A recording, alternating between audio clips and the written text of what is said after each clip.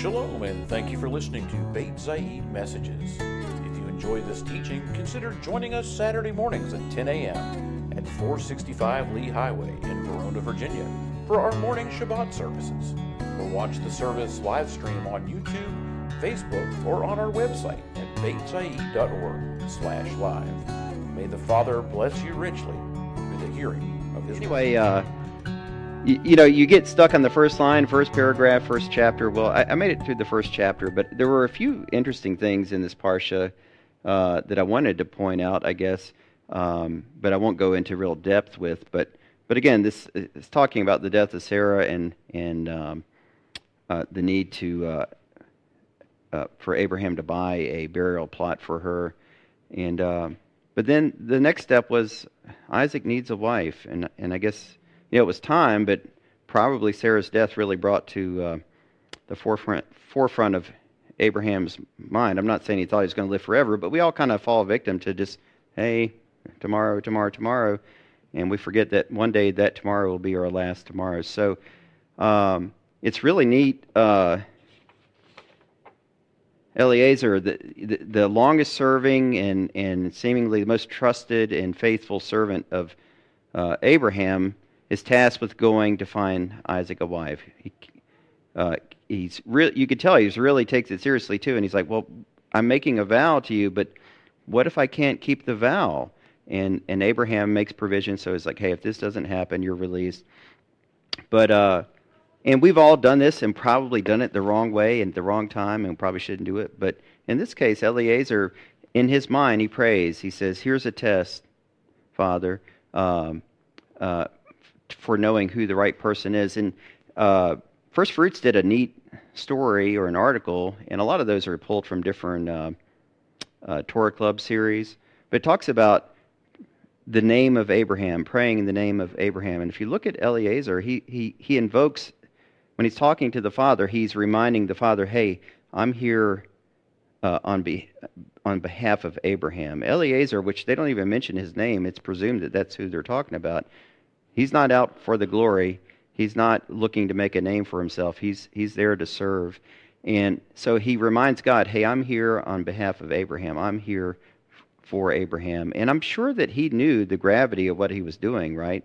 He knew about the promises to Abraham. It's not like he was just like, oh, I work at 7-Eleven, I show up and I clock in. No, he was interwoven part of Abraham's camp. So I thought that was neat. And the article goes on to talk about how we pray in the name of Jesus, right, in the name of Yeshua, and it's just sort of a period end of story thing. We just get in that habit. It's just the end. But really what we're doing is we're saying, Father, not in my merit, not because I'm so righteous, not because my mission is so worthy, but in the merit of the name of your Son, Yeshua. And I don't know, it was really a neat reminder, like, do we need to do the right thing? Do we need to strive for righteousness? Do we need to do our part? Yeah, we need to do our part. But Yeshua ultimately is the one that his merit is what makes us right with the Father, and even, I think, allows us to come before the throne, right? So I thought that was a neat connection. So I couldn't resist, though, a little bit of math. And it's talking about the 10 camels, remember? And recently, we've been reading about, traditionally it's considered that there were 10 tests of faith for Abraham, sort of culminating with the binding of Isaac. So 10 is considered to be the number for testing, and so here's 10 camels. Maybe it's coincidental, but I don't think so. So who was the test for? Well, it was for Rebecca. And to put math to it and just to help me see, okay, what's that really mean to water 10 camels? Well, I learned about camels a little bit this week. First of all, their hump is just fat. It's not water. They have special blood cells that are more of an oval shaped instead of round that helps them deal with extreme hydration, so to speak, and extreme dehydration. And that's how they are able to store and utilize water. So it's not the hump. Now, if they get hungry, which they can also go a long time, that's where the hump comes in. That's just fat. So I'm a one-hump camel myself, and I'm ready. So anyway, This is true of cattle, but so I Googled, of course, to see, well, how much can a camel drink? And there's different numbers out there, but essentially, let's imagine about 30 gallons in about 15 minutes, and that seems reasonable. If cows get really thirsty, something's wrong, and the water supply is disrupted. When they're really thirsty, they can drink down some water in a hurry. So 30 gallons, I guess maybe the camels were that thirsty, maybe not, but let's just say 30 gallons. You got 10 camels. That's 300 gallons of water. And remember, talking about the deep 8.34.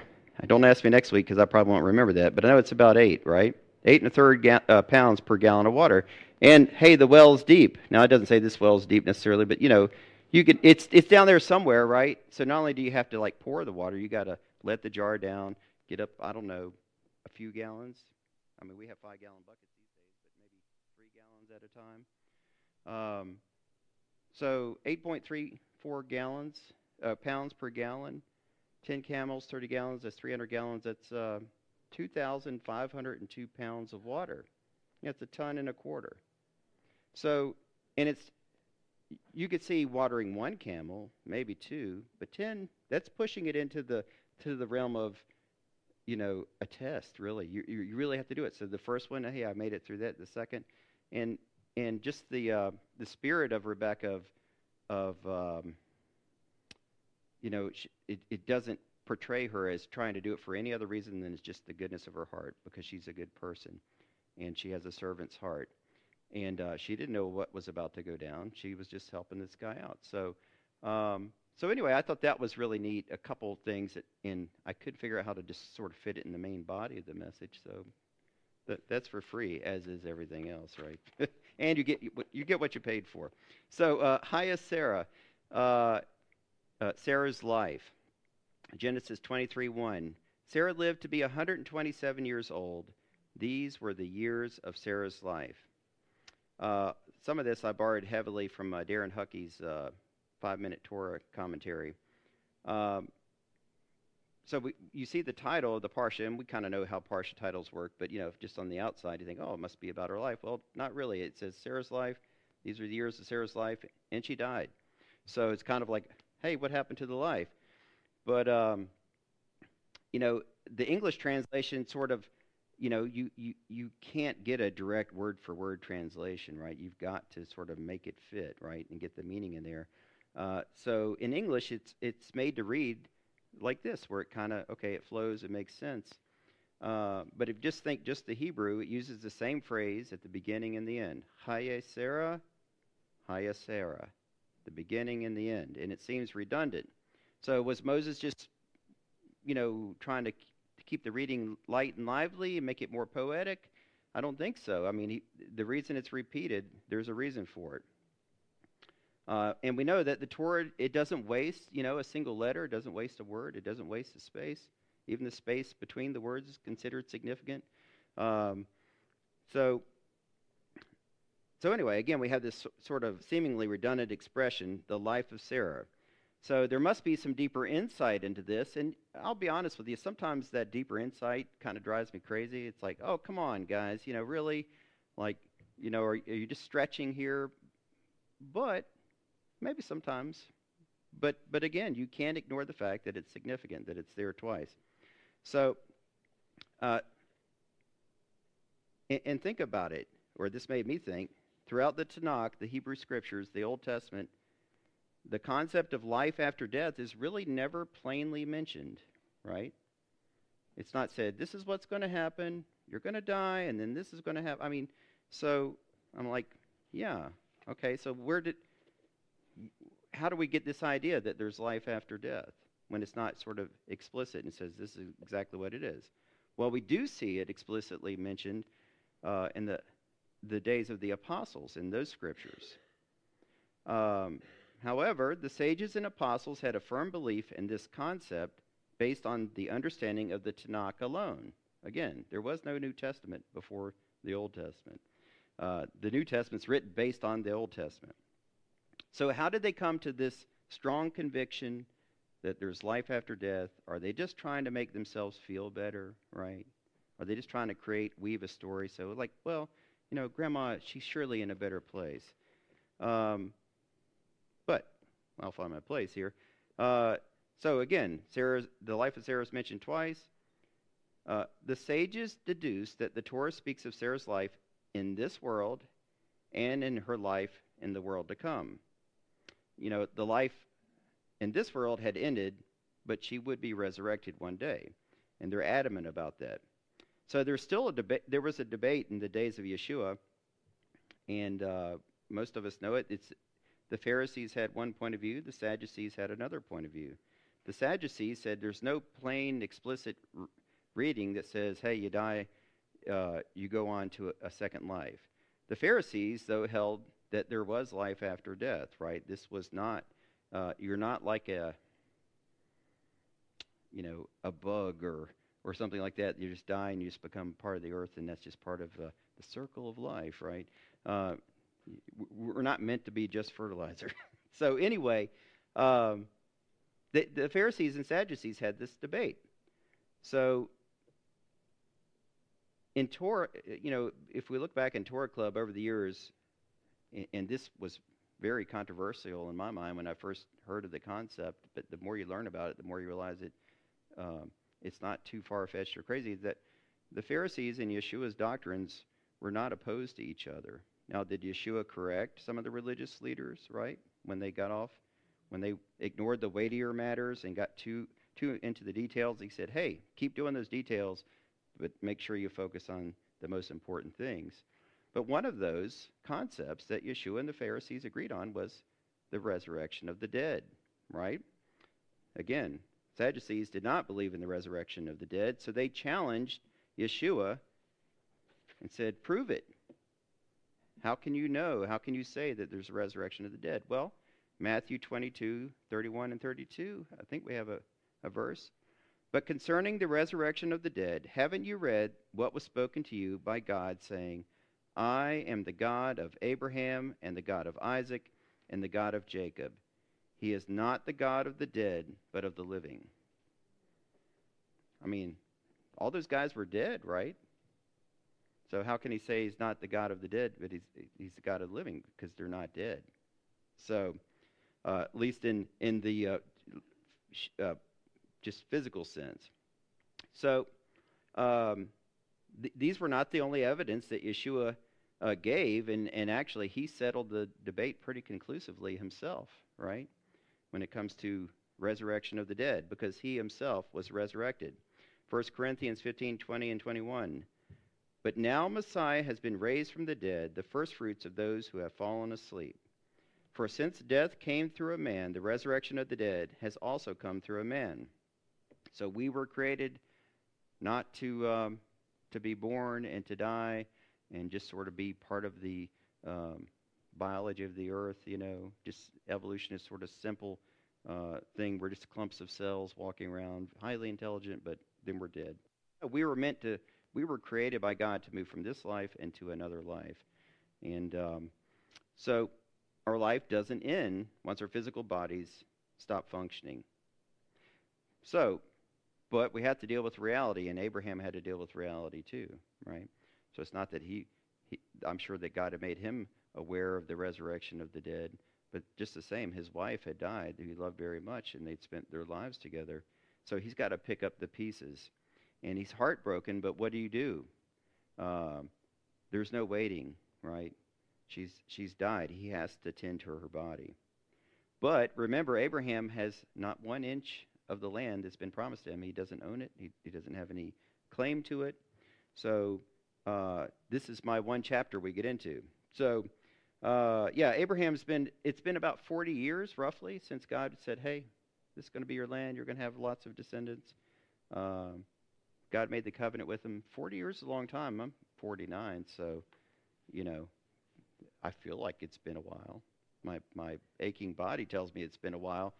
So he owned no land. And just a reminder, that covenant is Genesis 17:8. I will give you and your descendants after you the land in which you are now foreigners, all the land of Canaan as a permanent possession. I will be their God. But as far as descendant, well, we have Isaac's on the scene. So part of the covenant's been fulfilled, but as far as owning any land, having any possession of the land, any right to the land, uh, there was no sign of life there. Uh, so Abraham has to take care of Sarah's body. He has to uh, to do the right thing, right? So he approaches the sons of Het, so the locals. In Genesis 23:4, Abraham says, "I am a foreigner living as an alien with you. Let me have a burial site with you so that I can bury my dead wife." And Abraham's reputation is solid. He is known as a righteous man. He's lived and interacted in this world. He's separate, but you know, he has relationships with the local people. And so the local people say in Genesis 23:6, "Listen to us, my Lord. You are a prince of God among us. So choose any of our tombs to bury your dead. Not one of us would refuse you his tomb for burying the dead." And so Genesis 23:7-9, Abraham got up, bowed before the people of the land, the sons of Het, and spoke with them. "If it is your desire to help me bury my dead, then listen to me. Ask Ephron, the son of Zohar, to give me the cave of Machpelah, which he owns, the one end of his field. He should sell it to me in your presence at its full value. Then I will have a burial site of my own." So we know how gift giving works sometimes. I mean, it is a good thing, but it also, in business and in different things like that, you're like, you sort of give a favor to get a favor. You become obligated. Hey, you received the gift. And again, I'm not bashing giving of gifts.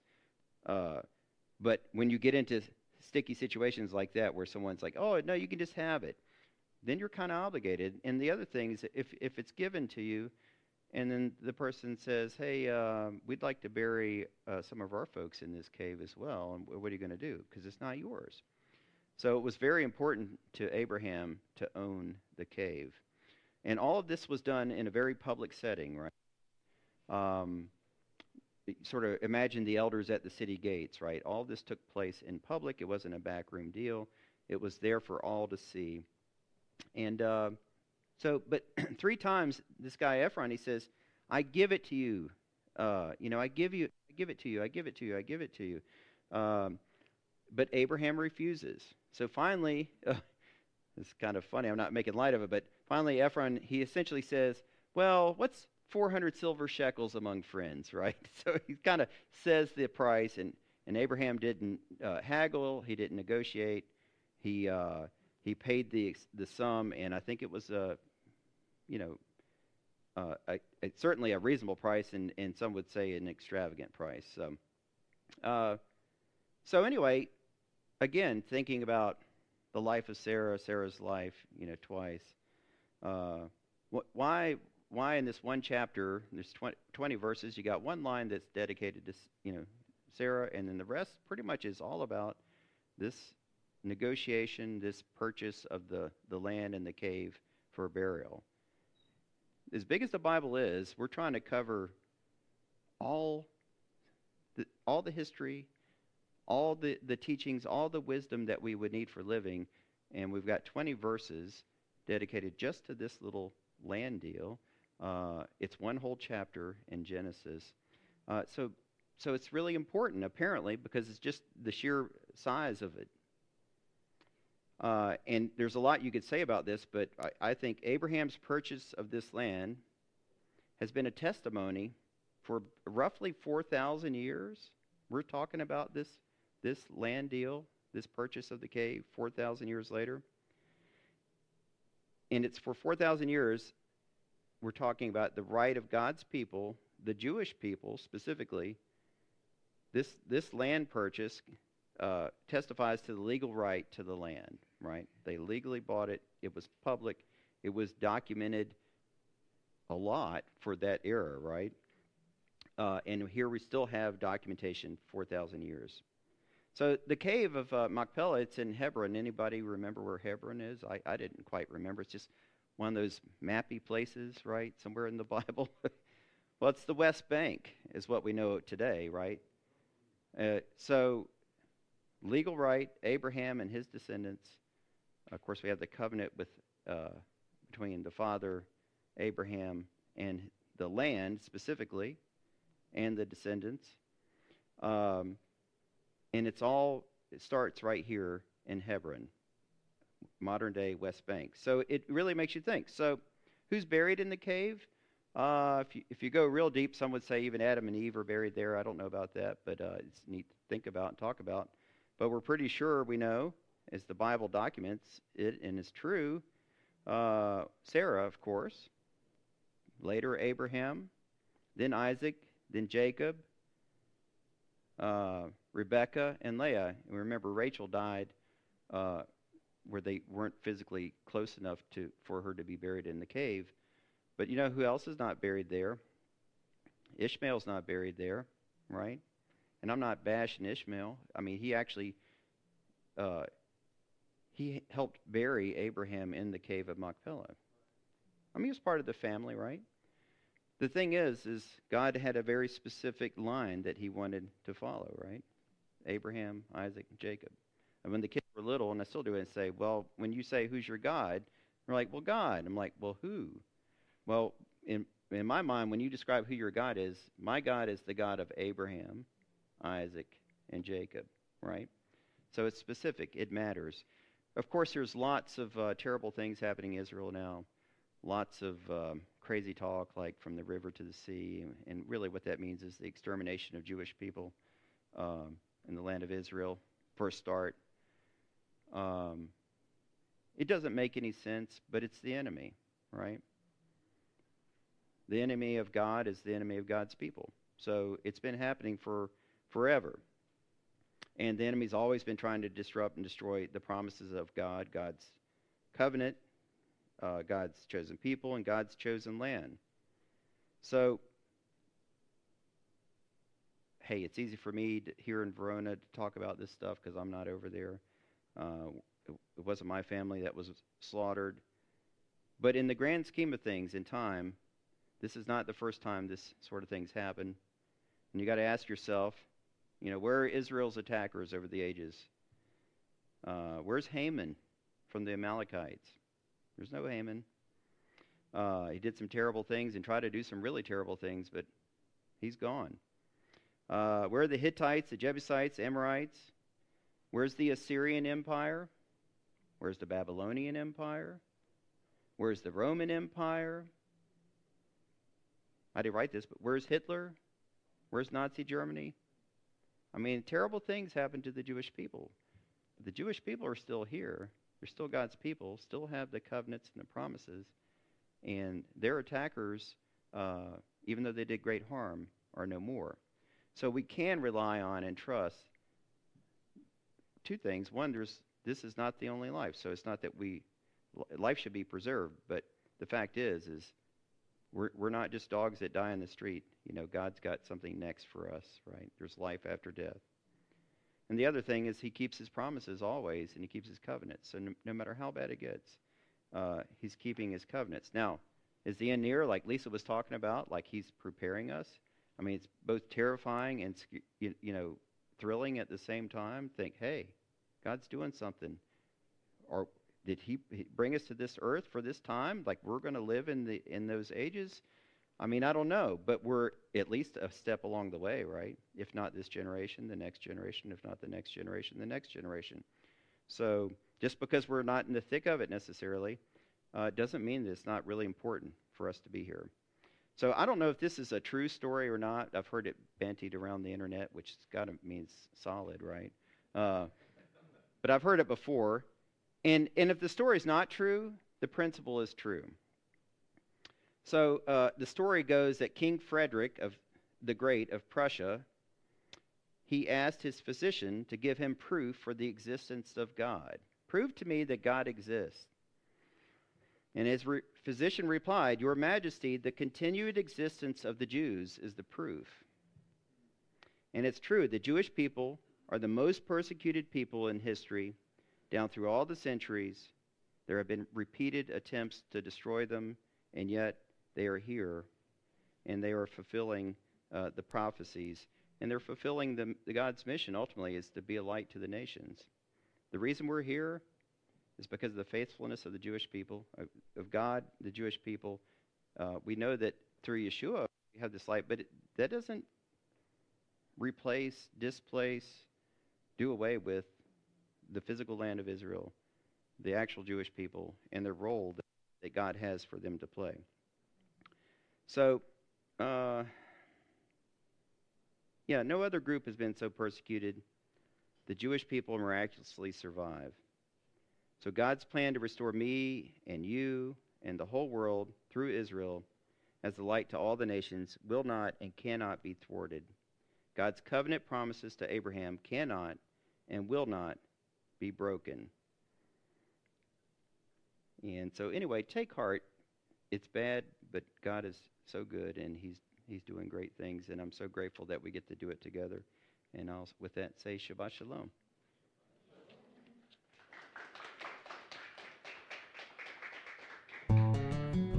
Again, thanks for joining us for the Beit Zayit Messages podcast, an extension of Beit Zayit Messianic Congregation, a group of Jews and Gentiles, one in Messiah, currently meeting in Verona, Virginia.